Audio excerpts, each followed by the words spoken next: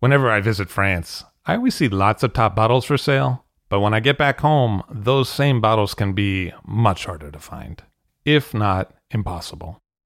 That's why I use idealwine.com. At idealwine.com, I can buy wines directly from France for delivery directly to my home. They have new auctions every week, and the fixed price selection is equally awesome. Clos Rougeard, Chateau Rayas, and Ulysse Collin, as well as many more greats from all over France, are regularly available on the website. Best of all, it is simple and hassle-free to buy them. Ideal Wine handles all the customs and logistics hurdles for you and for me. Wines are ordered with a couple of clicks, and then they arrive. It is simple. Check out idealwine.com for more information. That's IDEALWINE.com to find what you'd like to be drinking. I'll Drink to That, where we get behind the scenes of the beverage business. I'm Levi Dalton. I'm Erin Scala. And here's our show today.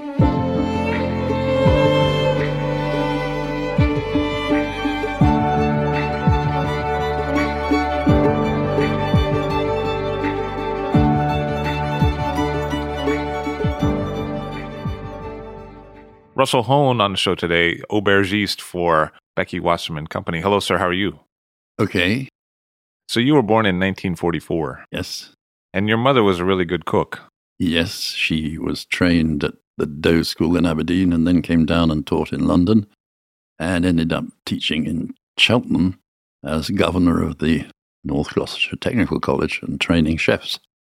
But this was during the war years and then the post-war years where there was rationing of food. Rationing lasted until in England until the mid-50s, which was crazy. Far longer than should have been necessary. I remember seeing a newsreel later about how bananas in 1947, the first boat that arrived in Liverpool and people going berserk. Your parents had German friends.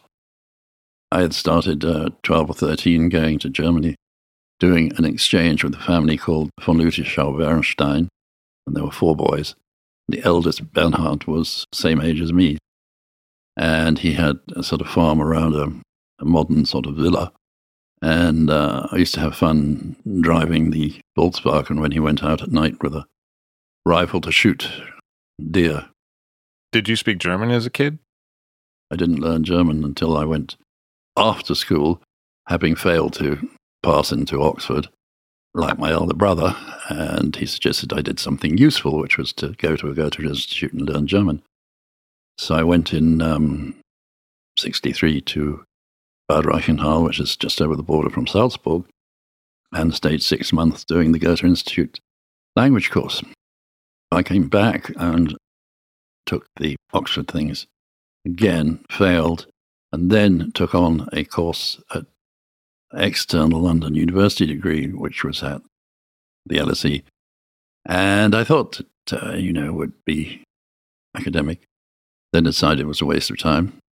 And during the course of that, had been working for a woman, Renée Goddard, at ATV as script supervisor, which was sussing out whether the scripts that were being submitted for the soaps, whether the characters fitted in, because different people were writing different sections. So you didn't want the character of Mr. X changing from a raving murderer from one to a country vicar the next.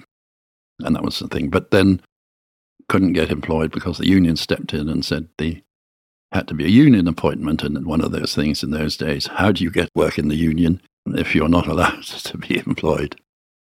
And from there was hired to a advertising company making advertising films and things. And along the line there did a Coburn's Port and Harvey's Bristol cream ad, and thought, why not do something in the wine trade? Spoke French, spoke German, must be useful.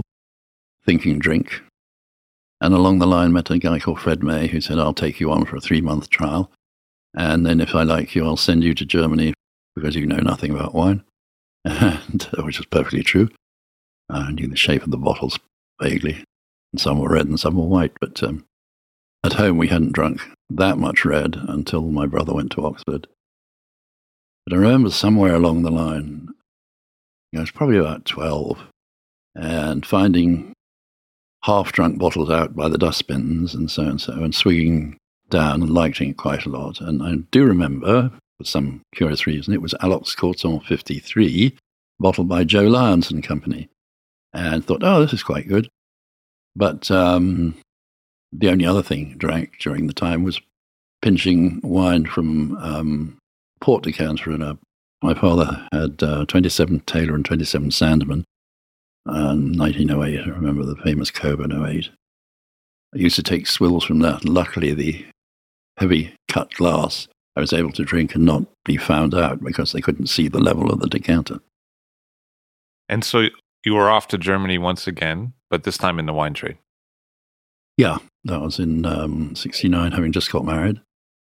Went to Germany.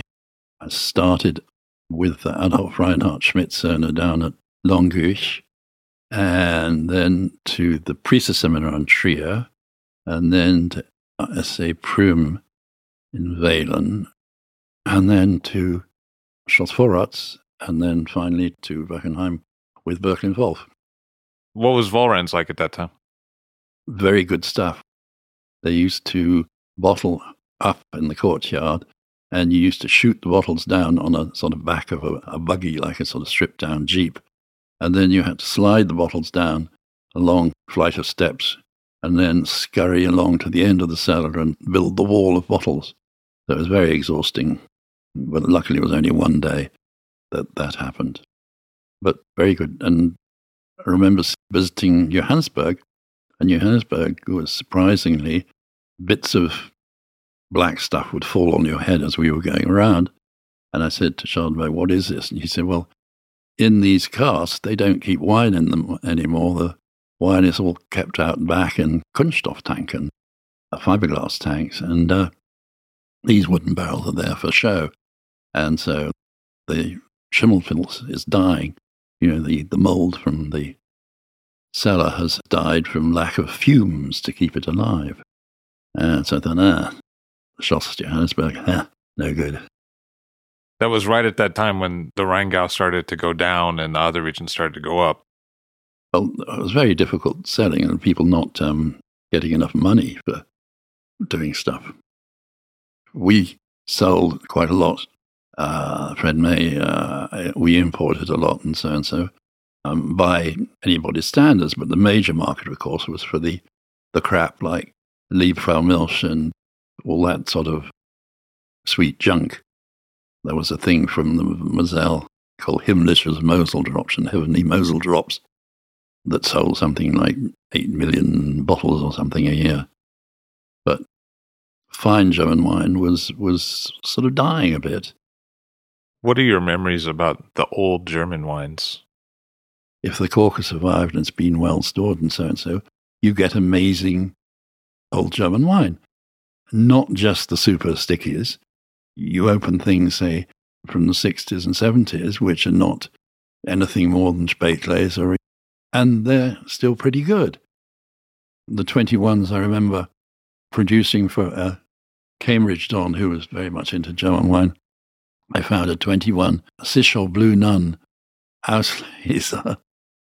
And after we'd had this huge tasting or lunch with vintage Madeiras, I gave him a quick slug of this and he said, it's got to be the 21. And just pang like that, you know. What other vintages of German wines are you fond of? 49, 53s were beautiful. 59s were beautiful and, you know, sweet things and so. In the 60s, 64, Moselle 64, 66, 71, great vintage. A changeover with the German wine laws and everything, it didn't F it up. 75s were actually good in the Mosel. Much more acidity and so. 76s for stickies. And what was Mr. May like? Quite a tough boss. He'd had, I think, a rough passage. He came over to England with having joined the Pioneer Corps, as he said, to get out of Canada. He'd been interned in Canada. He said it was so bloody cold he'd do anything. So I think came over and worked with the British Army in Germany, either finding out who were Nazis or who weren't, and various unsavory jobs like burying corpses and things like that happened after the war. But he was very mean in terms of payment and stuff.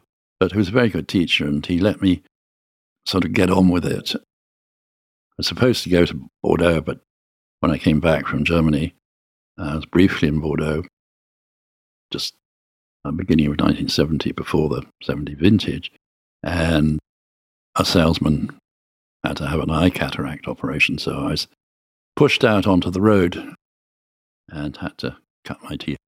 Selling, and we sold bull's blood, a Tokai, Balatoni Riesling, and handing out samples to ladies in supermarkets and say, "Oh, bull's blood. Maybe it'll give my old man a fillip or something, get him going." Then, "No, madam, definitely." And so I said, "But if you really want to get him going, give him a bottle of this Tokai. That will really, really get him excited." The Petunios effect. Yeah. So at some point around that time, you had this idea that maybe the colleges would be good to sell to. Absolutely. What happened was I said, look, my brother had been at Oxford, and then I said, why don't I try and sell some wine to colleges? I knew that there were other companies doing it. There's one called Dollamores, and there was then O.W. Loeb and so and so. And so that started, and I was very successful because they were buying a mass of better but cheaper sort of German, and a lot of fine as well, because they would sometimes serve it with dessert, which means fruit and nuts, basically, after dinner. They also served lots for, parties and entertainment and stuff like that. That was fun, and also being able to talk to intelligent. They wanted to pump me for info on wine, and I'd pump them on info on their subjects. You attempted the MW exam in 76 and you passed tasting. Yeah, I was 75 or 76, I forget which. And I passed the tasting part, and I decided not to take it again because there was a very silly question about the percentages of acids and so in wines and grape varieties before and after fermentation, and a clue. So I wrote, "I'm not a bloody chemist." And so they said, "Well, I think you should be excused from taking the exam again." And I said, "Well, that's fine, because I'm not going to." When did you lead the tasting where the gentleman died? Oh, that was while I was working for FNUA. There was a tasting club in North London, and I was asked to give a tasting on Burgundy. I do remember that one of the bottles was a Magnum of 55 Chambertin bottle by Berry Brothers, and I was asked to give a talk, and then we would go for dinner afterwards. And so got there, opened up the wines, checked them out, and so. And then I was up on the stage behind a lectern, and I started my speech by saying, "As you all know, Burgundy is in the Middle East of France and so, below Champagne and north of Lyon, if you take Beaujolais up to Chablis and da-da-da." And at this point, I heard somebody making a sort of noise. And I thought, oh, somebody's saying, "Oh, get on with it. You're wasting time." And of course, we know this and so. And I started to smile because I saw the people in front of me smiling down on the thing. And then suddenly the sound got more sort of, and then I saw their faces fall, and then they realized so-and-so was having a heart attack. So they had to stop tasting. The ambulance came and took him away. And then it was voted. They had to take a vote on whether the thing should be totally abandoned or whether they should go on with the tasting. And they said, "Well, as the wines have been opened, we're not going to leave them." And I said, "Well, I'm not going to talk. I'm sorry after this. You can get on with the tasting," and so they count me out. And anyway, that's what happened. And apparently the poor guy died on the way to I never met him before, on the way to the hospital. And we went on with the dinner as well, which was also cheers to old Harry and so. It was quite macabre, very unusual. Next, you worked for Lafite Concar. Yep. Concar had this, I'd been to Bordeaux, but I said, "You do something in Burgundy." And so, okay. Went out at the end of January. Clive Coates was buyer for British Transport Hotels, and I hitched a ride out and met Jean-Pierre Nier, who was boss of just been hired 3 months before to head up Concar Perry Fils, as it was called then. It's now the Compagnie des Vins d'Autrefois. And I saw on his desk there was a list of old wines going back to 06 Montrachet. And I said, "What's this?" And he said, "Oh, it's just old garbage being sold by a wholesaler down in Guernsey, sort of 100 kilometers south of here." And I said, "This is old stuff. This is serious. Are they any good?" And he said, "I haven't bothered." And I said, "Well, go down and see it." And both of us had a fiendish cold and so, but we got down there. And the wines were in an absolutely perfect cellar. There was all bins and bin numbered and everything, and lots of the old cellar mold. So you can taste whatever you like. So I'll have the 06 Montrachet. And so the cellar man would go and check on his list and go back to the bin, and came and we wiped them off and tasted and said, "These are fantastic." And I went rushing back, scuttling back to England saying, "This is very good." I went to Michael Broadbent and said, "Would you sell these things? It isn't a huge quantity, but the wines are very serious." And he said, "Okay."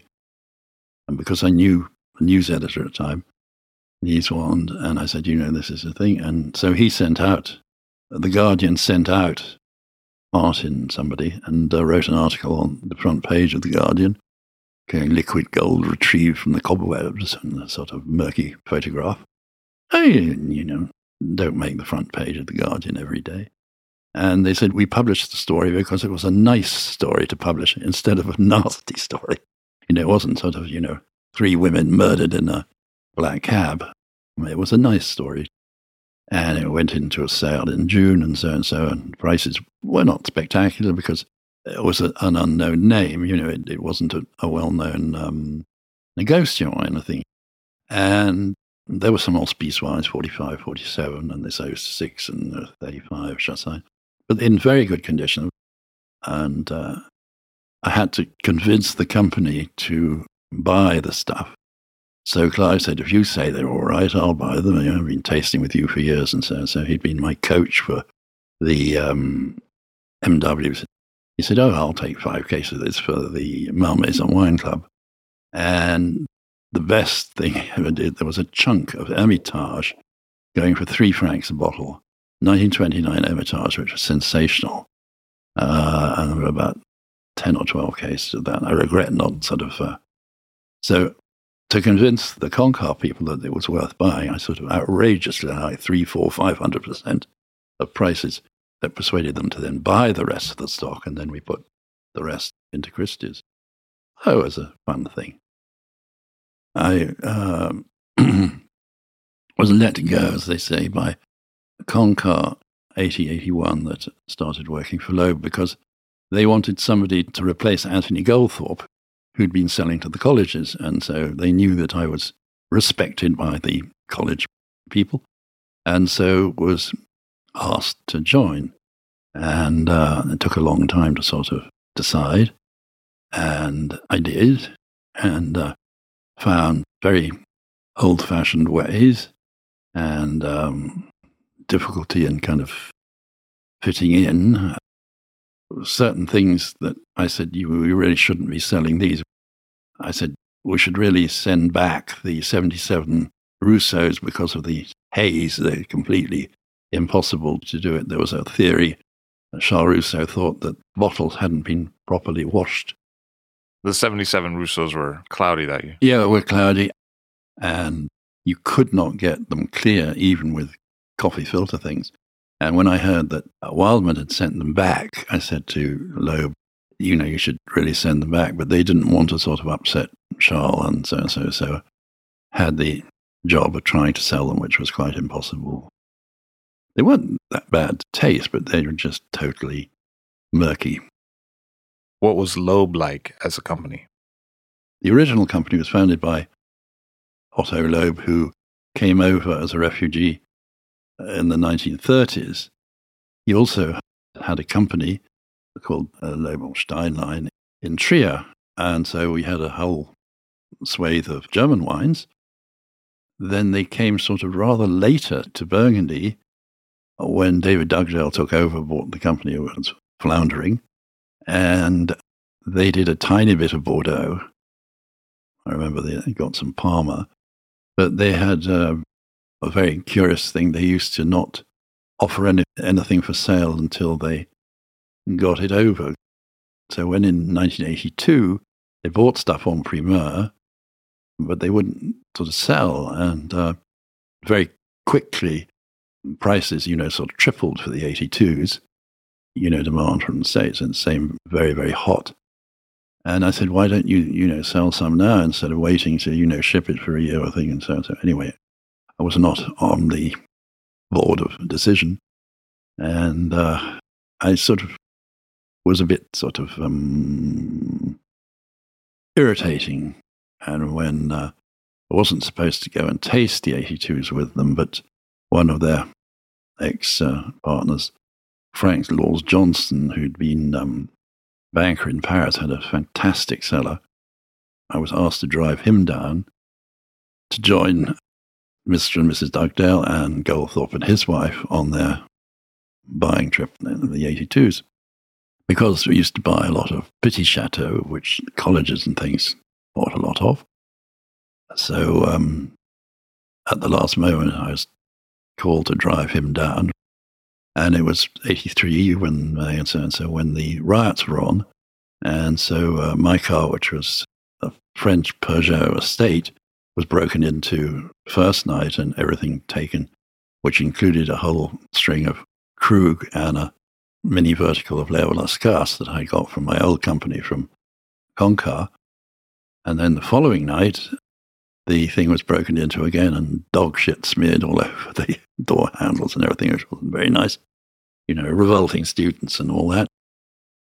And I was told that I wasn't to expect to go to any of the dinners. And so I fixed up one night to go to supper with Jean-Eugène Vaury at Duca Rocaille. But when the war drums had beaten and they were told that I was there, your young man must join us for dinner. So you must come to this dinner. So I blew off Jean-Eugène and said, I'm terribly sorry, but duty calls. And so he said, that's all right. Come and taste the wines first and then go a bit late to your dinner. And then turned up. And what really put noses out of joint was that all the people were there who I knew terribly well from having worked for Concar. So there was the people from Montrose, people from La Font Rocher. I think it's, Russell. I did not go down a treat when the star of the show should be the bosses, You have to be very careful. And I wasn't. And also, when you guess things right and they don't, and so, that not a good thing. Not very diplomatic. You worked on a book series with Richard Olney. He was doing the Good Cook series, and he wanted somebody to scout for wine for him when in London, because it was all filmed and shot in London. And so I was put on to him by somebody, and we became very good friends, and so helped him buy old stuff at Christie's, and supplied wines from him from the trade. When he said, we need, say, a Jura wine, I knew to go to Loeb as it happened for the Baudet Chateau Chalon, or Dangeville, which was also Loeb actually at the time. And then the final book which we did was the wine book, and worked on with him with this massive scale of vintage chart with things from everywhere. And Richard, his favourite tipple was Glenmorangie. And so we would punish off a lot of Glenmorangie doing this sort of table at one time. A lot of people came to lunches during the course of the book being photographed there. So Elizabeth David and Sybil Bedford and then Jeremiah Tower did the dessert book and so. So a lot of people would come and have lunch or supper and so, and food which was cooked. We'd used up some decent wine, so there was a a budget. So that was great fun. What was Richard Olney like? He didn't suffer fools gladly.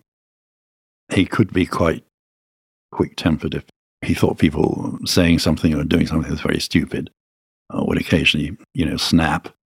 But I got on okay and drove him back when he was closing down the apartment I stayed at in London. I stuffed the Peugeot estate car with old wine, and we did a sort of leisurely trip down to his place in Soliers, Toucas. And we got to the customs, and I thought, I haven't done anything, no declaration on my honor that this is all my stuff. And so I thought, oh my God, if they say there's all this wine, there are all these books, there are all these papers, we sort of covered up the wine with the papers and so on. So at that time, you're supposed to do all these declarations if you were moving your stuff. Anyway, we drove straight through, and I heaved a sigh of relief. And we got down to Burgundy and had a massive tasting of La Tâche. We had supper with Pamela and Aubert that night, and then we drove down to a wonderful lunch. I remember at Illy in Avignon, Illy Lucullus. And he said, "Do you know why this will never make 3 stars?" He said, "The food." And I said, "Well, that's ridiculous." He said, "Well, first of all, he has women servers who are very elegant, sort of elegantly dressed ladies serving. And B, he said, it's on the first floor. And so, you can't have 3 stars with ladies serving. And and Michelin won't allow it. And then we got down to Soliers, and I stayed a few days and so. And the place where he lived was sort of like the cave, and then this sort of a glass-fronted kind of thing and a little garden. And he'd hacked out a cellar in front of the rock. So you went down, you had to be careful of tarantulas or bugs or things and so, which was very cold and damp and wet and so where he kept his wine. It was very generous. And we went over the next day because he didn't drive, Richard didn't drive. So we went over and had lunch at Dompierre's, who are really great friends of his, really like second family there. And he was a good cook, obviously. Oh, yeah, he was a very good cook. What he said was, keep it simple in terms of, use the best ingredients you've got. Don't try and do sort of really fancy things unless you've got sort of like all the equipment or all the necessary bits and pieces. You cannot do the kind of food micromanaged, as I call it, without a really full-scale kitchen with sophisticated equipment. You cannot get the same sort of result. You had met Becky Wasserman in 1983. Yes, we met at a wine tasting in London. Well, we were in the Cavalry Club or somewhere and a very small room, and we were standing very close together because there was a crowd. We were quite close, and I had a striped shirt and a suit and maybe a bow tie. I used to wear bow ties because when you were tasting, you didn't dribble it down your tie. Anyway, and so she said she was overcome. She said, I swooned, and the only thing I could say, and sort of is, I do like your shirt. So I said, oh, very nice lady, thank you very much. And we talked for a bit, and it was charming. I'd heard a bit about her. And then I knew the next day she was going to be tasting for Daily Telegraph. And I knew she was going back to Burgundy on Thursday. So I thought, oh, very charming lady. So I went to German Street, where by the offices, and bought her a shirt and tie, and presented them to her at this tasting in this wine bar in Victoria. She blushed violently. And then we sort of left it at that for a while before we laid on a tasting at Stevensbury's wine bar, which was a disaster because it was so boiling hot that day. And I'd invited Becky because I knew she knew a lot of the people. And so she came, and we had a kiss and a cuddle at one point, but that was it. And then didn't see each other until the following year, I think. when she came to London and she had a tooth abscess and she was in dire distress. So I took her up to my friend Howard Ripley. She wouldn't have the tooth out, but she wanted to get back to France to have it taken out. Anyway, she came and stayed with me in my flat in London. And he said, if it's swollen the next day, come immediately. And her face had joined her shoulder, the end of her shoulder. It was ghastly, so I whisked her up there. He said, I'm going to keep her with me, keep her under observation. So he took her to his home and fed her tomato soup and Aubryon 59. And eventually she went back to France. The next time I think we saw each other was 84, when one of the Lalou splendid tastings, and it was Mazy-Chambertin and Lavaux Saint-Jacques of assorted vintages back to the 1930s.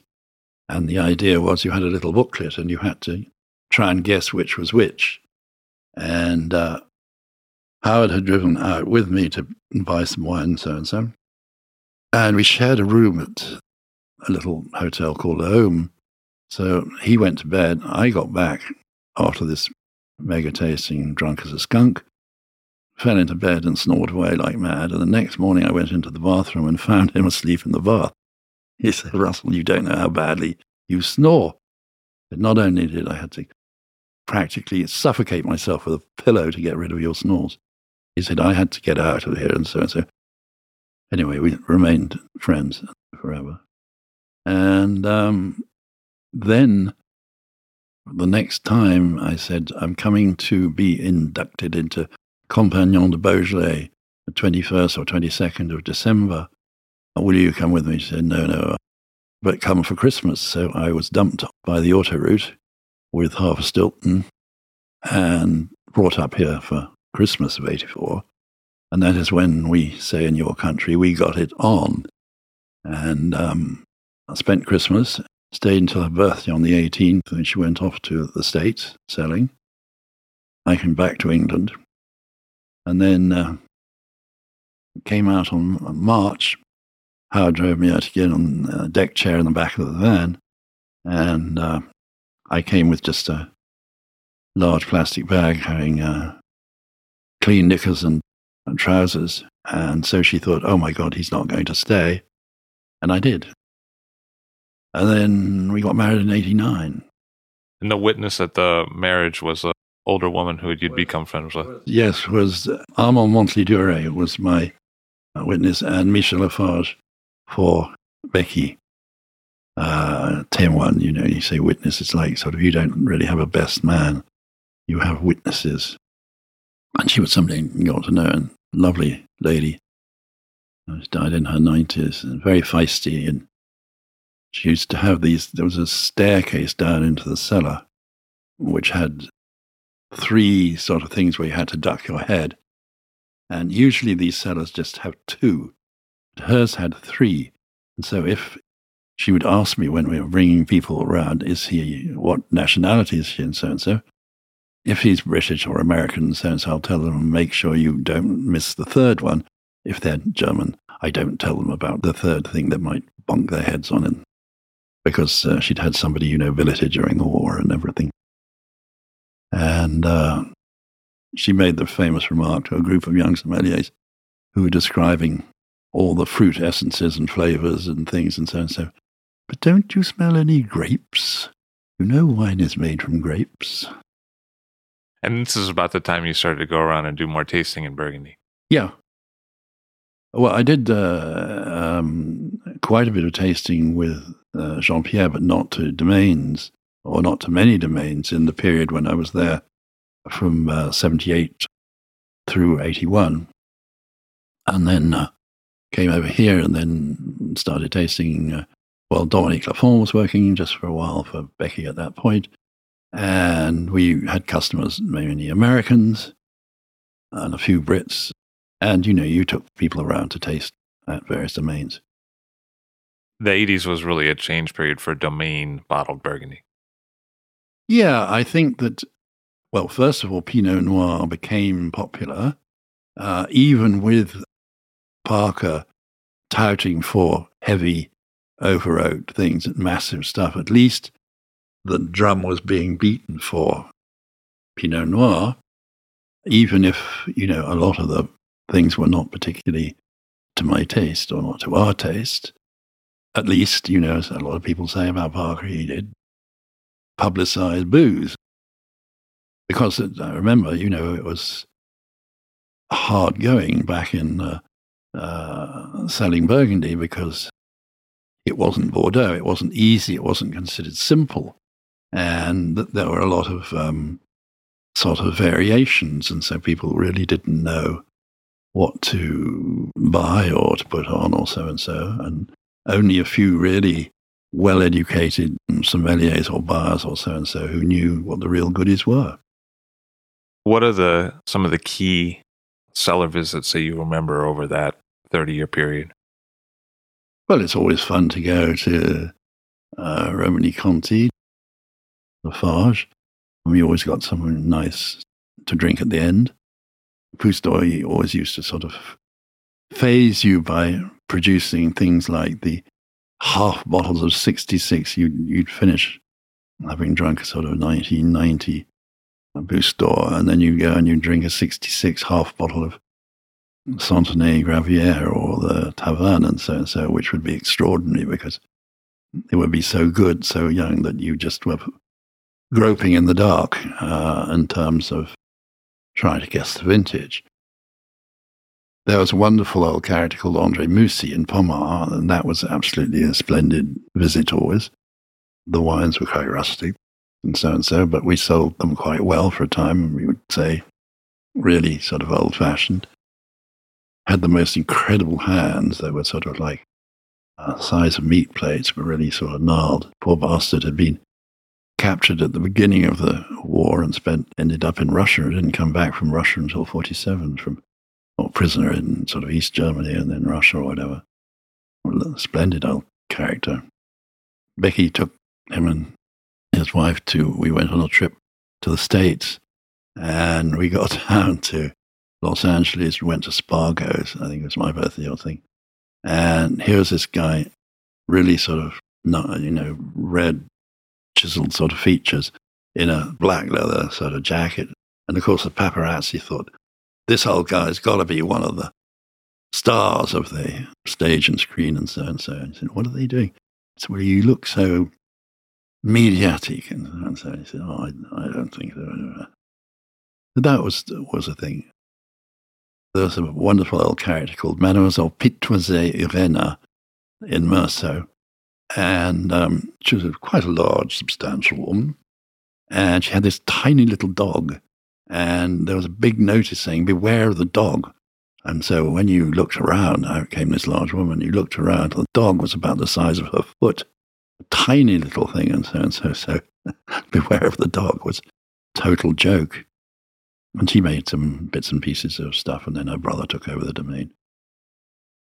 La Fontaine, I remember, used to be incredibly, before they changed the cellar, it was the coldest bloody place on the face of the earth. A really brass monkey cellar, practically icicles hanging off the wall. And the other place was the funny one with Ponceau, who used to sell the old man Ponceau, not Laurent. And he had cellars there was some down in the village, close to the village. But the first time I went to visit one of those sort of Burgundian things, I said, in my wonderful French, où on se trouve Monsieur Ponceau? And the guy pointed sort of behind, he was down in the square in the village, and said, oh, it's up by the old walnut tree. So I drove up. Couldn't see an old walnut tree or any tree at all. So I drove down again. So the other guy said, you told me to look for an old walnut tree, and can you describe the house more, because there doesn't appear to be a tree up there? I said, well, it's a sort of long house, and so like that. And I said, oh, when I got up there was a stump where the old walnut tree had been. And the guy had obviously not been up there for 1,000 years, because he knew it was up where the old walnut tree was. And that was the very cold cellar. And then there's another character also in Maurice Saint-Denis, called Castagnier, who he married Madame Badi. He was a Pied Noir from North Africa, a very strong accent. And I got to know him. And being foreign, you learn to sort of listen very hard when everybody's speaking French with accent. And I went the first time with a friend here called Jean-Yves Devevet. And he said, I don't understand a word he's saying. Can you translate for me? So here is an Englishman translating for a Frenchman who spoke sort of with a very strong accent from North Africa. He had a slew of really, really good wines. Chris Newman inherited them from his father. And he had Mazy Chambertin, a lot of Grand Cru. And we were selling those until the early 90s. And he was a character.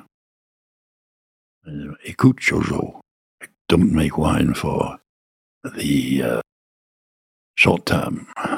So these are Grand Cru, and they should be Grand. You would have known Angel, right, in Von Romanet? Yes. Oh, he was very special. And if he was in the mood, we would start with the current vintage and then work back through to sometimes the 1900 ones or twos we've had. It's the only time I've had 44, twice I've had 44 Louis Saint-Georges from Gouges and 44 Vougeot from Angel. But you go back by decades. So he was born in 55, so an absolutely fabulous 55 Clos Vougeot. And then you go back 40-something, whatever was there, 49 or 47, and select something. And then something from the 30s, something in the 20s, 23 or something, I remember on one occasion. And then something like a 17 or a 15 or something. And there was this one friend who played the mouth organ, who was in the wine trade I'd been a salesman up in New York, and he got the mouth organ going, and I got Phil Angel popping those corks. Becky knew that I would be back late with whoever was coming for supper if it was a Angel tasting. And to me, it was he was a very special guy, quite quiet, but very, sort of, you'd think he was very serious, but was sort of really kindly underneath. He died too young. Did you ever taste that Comte de Vogüé? Yes, not until the new order came in 1990, 89, 90, and so.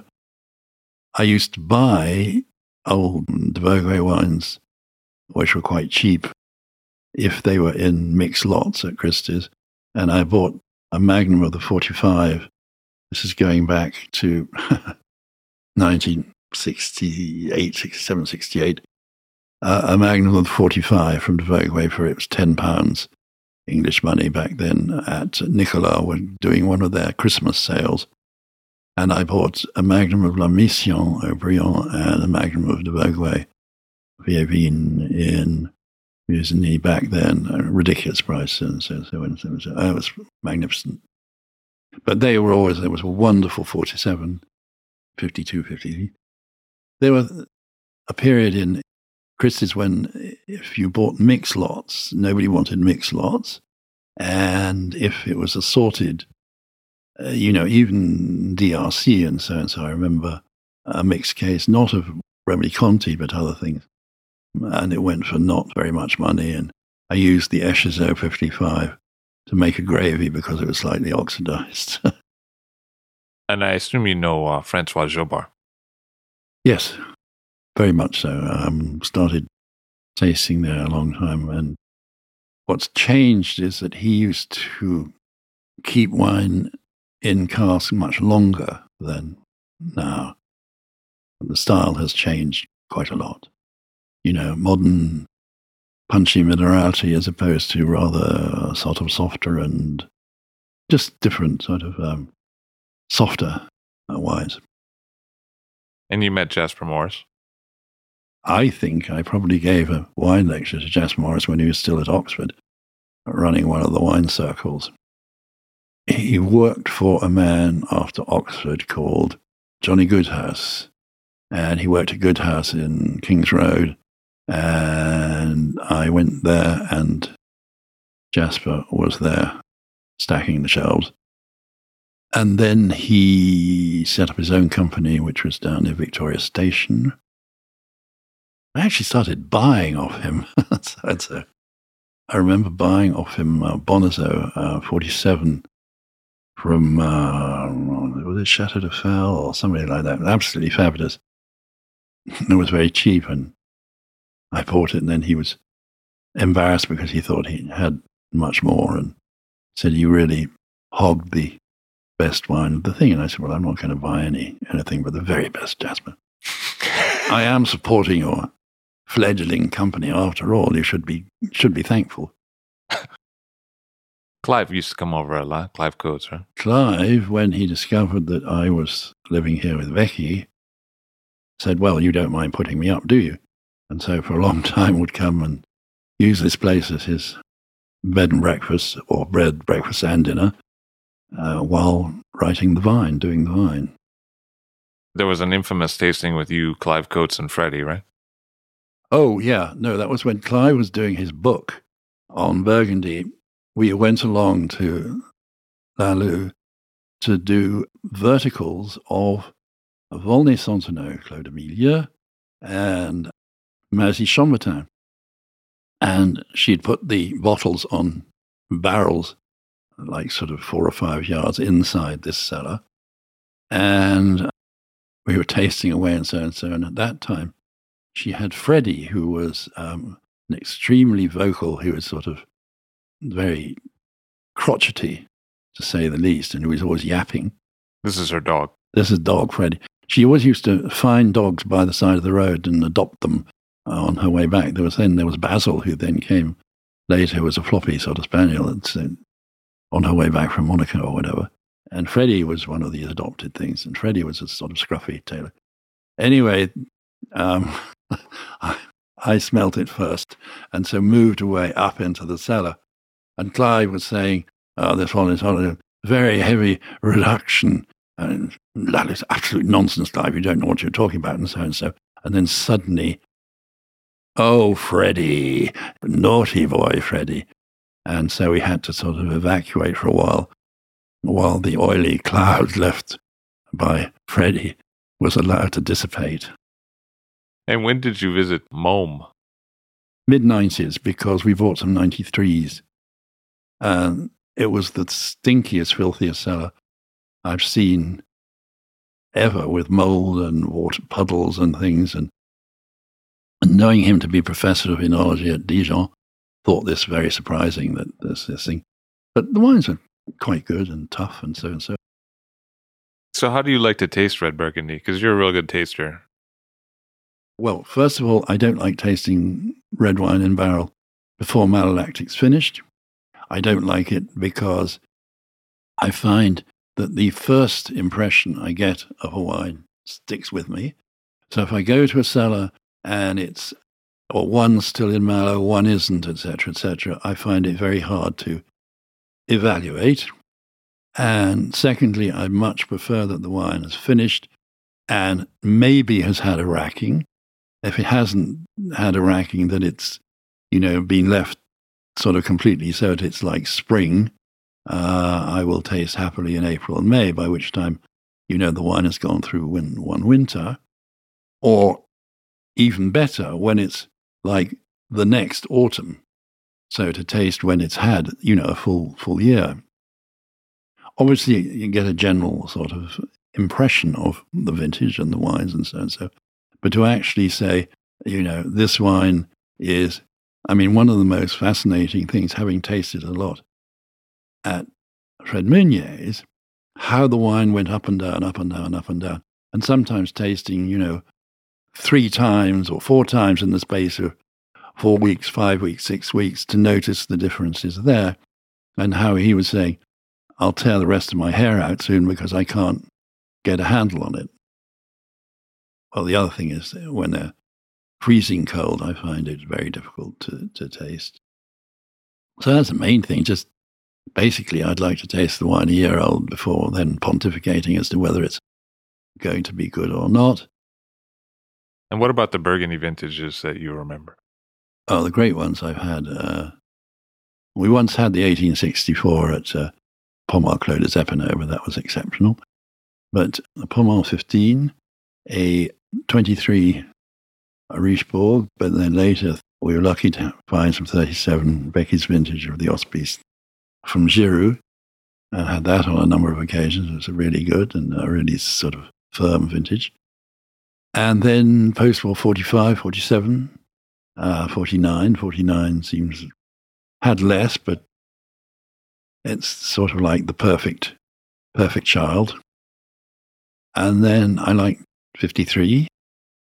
As I say, I remember it from the dustbins.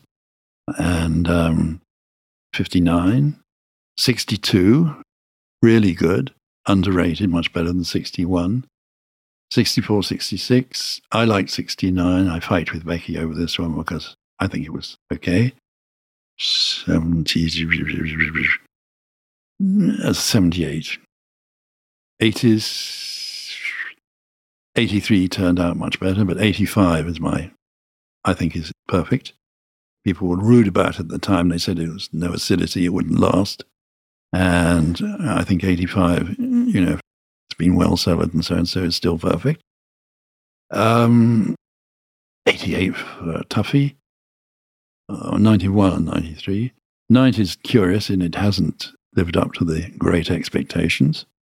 It's all right, but and then 99, pretty good. In the 2000s, 05, and they're still not really ready, the better ones. 2007, I think, was pleasant. 09, still unready. It seems like certain villages have become a little more esteemed in the market, at least the American market, since you were here in the 80s. It seems like Volnay and Maurice Saint-Denis, people talk about them more now. Back then, on the English market, I mean, going way back, the wines that we could sell when it first started back in the late 60s and so, people wanted Alps Corton, Nuit, and in Côte de Beaune, it would be Pommard. And it's been a complete switch. Volnay, you couldn't sell it, was considered a wimp. And Chambolle-Musigny, the same. Maurice Saint-Denis, nobody knew what the hell it was about. Chambertin, every Chambertin has always been pretty good. But if you were looking at sort of other things, people, certainly on the English market, there was much more for rather butch toughies rather than smooth and sexy. And that's been a complete sort of volte-face of popularity. And now Pommard is relatively difficult. People are leery of Pommard because they think it might be too tough.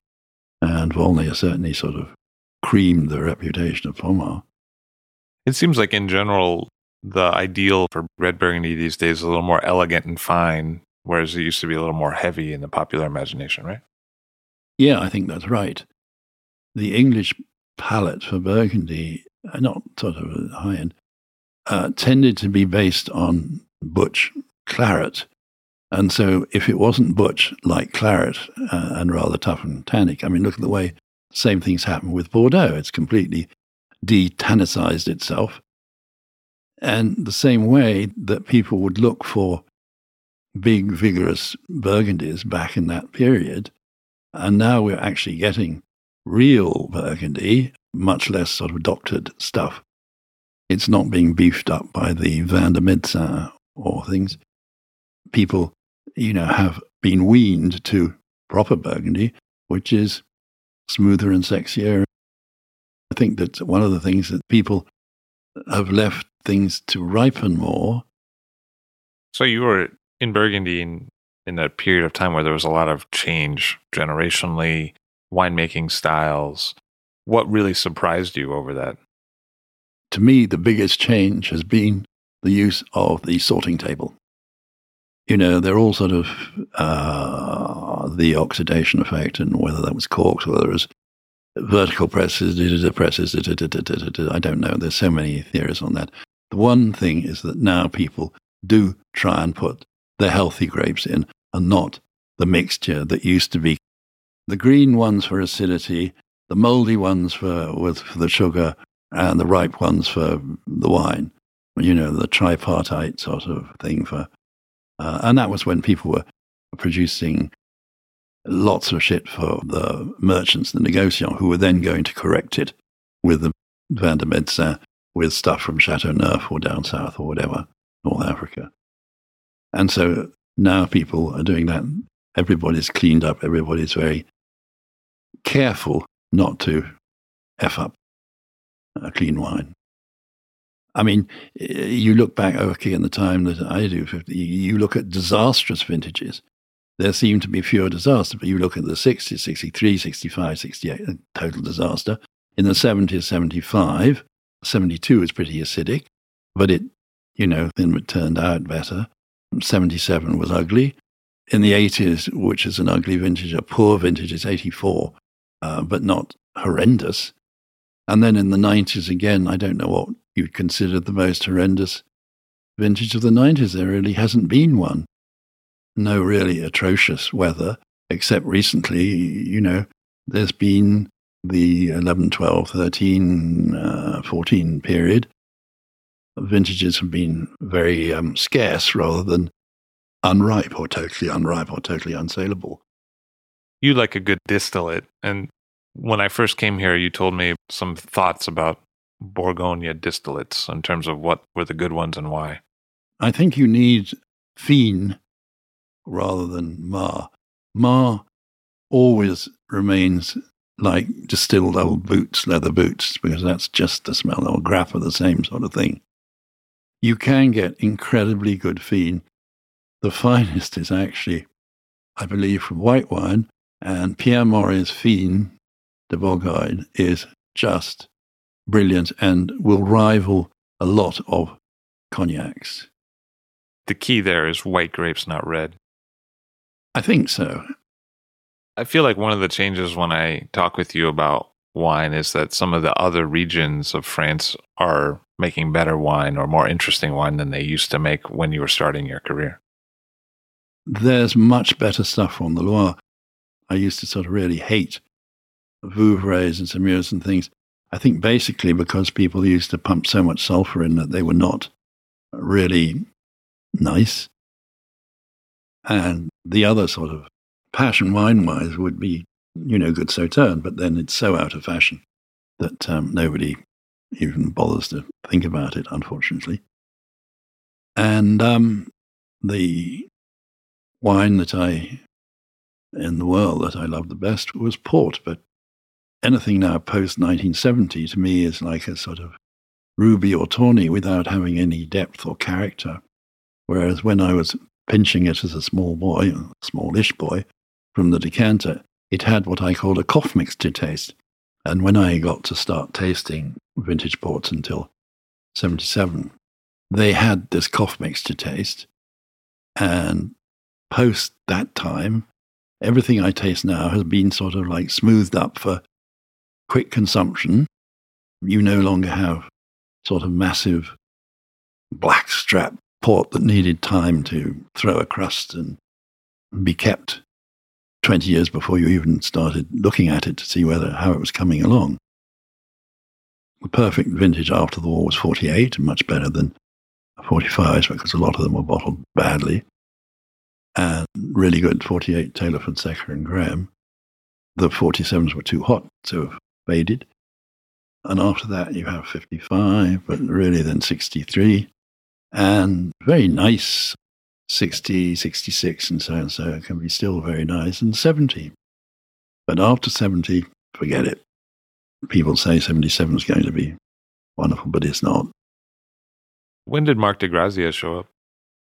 Marco we met in 1988 when we went to Piedmont because we'd never been. And under the auspices of Marco, we tasted Clerico, Scavino, Altari, all the Barolo boys that he had. And so we had a great time and remained great friends ever since. What was Domenico Clerico like back then? Oh, splendid. He spoke Piemontese. He would not speak. And he and I would converse somehow. Becky would say, I don't understand what he's saying. And Marco would say, I don't understand what he's saying half the time. But he and Russell seemed to get on terribly well. A very, very warm and wonderful person, known as Leone, the lion, because he was quite dramatic, and fought off cancer twice. And then, they had this tragedy with their daughter who died. When did Rusty Staub come along? Rusty came about 20 years ago, or 21 years ago, 86-ish. And then, we made friends, and then he started coming back. And then gradually, when he sort of got going with I'm not sure when the auction started, he would come and spend time with us, and we would organize the tastings for him of the various people who he bought from, and then would stay here with us and so and so. We had to, his breathing got very difficult. He had to sleep in a chair, sleep upright, so he had a big armchair that he slept in, and just became a very good friend. And occasionally we've been on trips with him. We went to Piedmont with him and come and go on a jaunt with him. Became a very good friend, very close. He was an amazing character. And the joke we had is that he was born, another 44. He was born on the 1st of April, and I was born on the 25th. So on the 1st of April, he would call up and say, "You've now got to call me sir for the next 3 weeks." So I would say, aye, sir, aye, sir.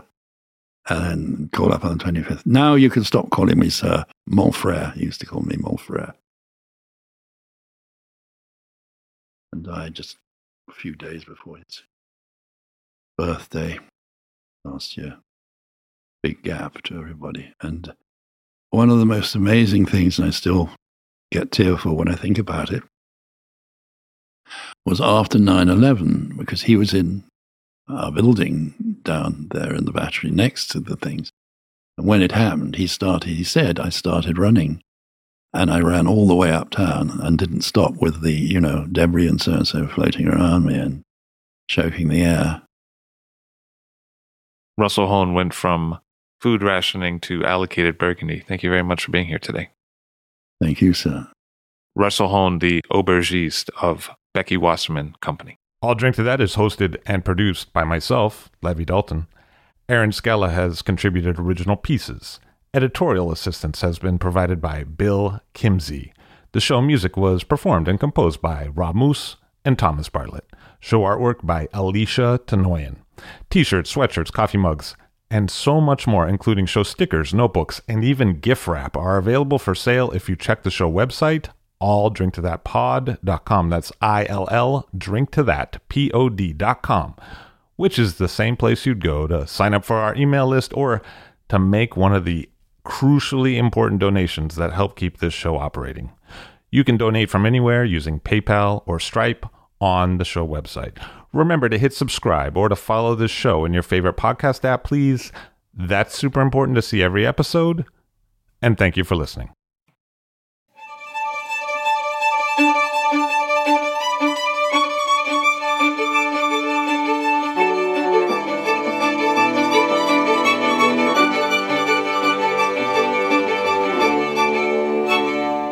I'd like to thank Becky Wasserman and Russell, who welcomed me to their home while I conducted this interview. It meant a lot to me on a personal level, and it allowed this interview to happen. Could you do some impressions for us? Do some Irish.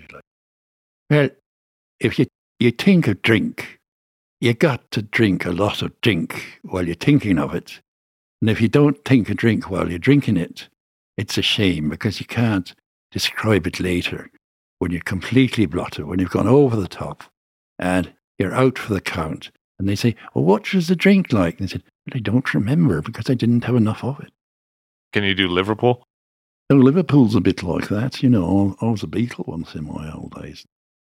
But the nastiest accent in England is Birmingham. I'm from Birmingham, and I think it's terrific, this wine, but it's red. I don't like red wine. I think it should be brown or yellow or white even. Depends on the meal. You know, you get some sauternes with your scampi and chips. Lovely. Did you ever meet any East Enders, London East End? Oh, hang about. Russell, he's a good boy, that Russell. You've got to take him. He comes to our garage. He comes in and he says, I want a car done over.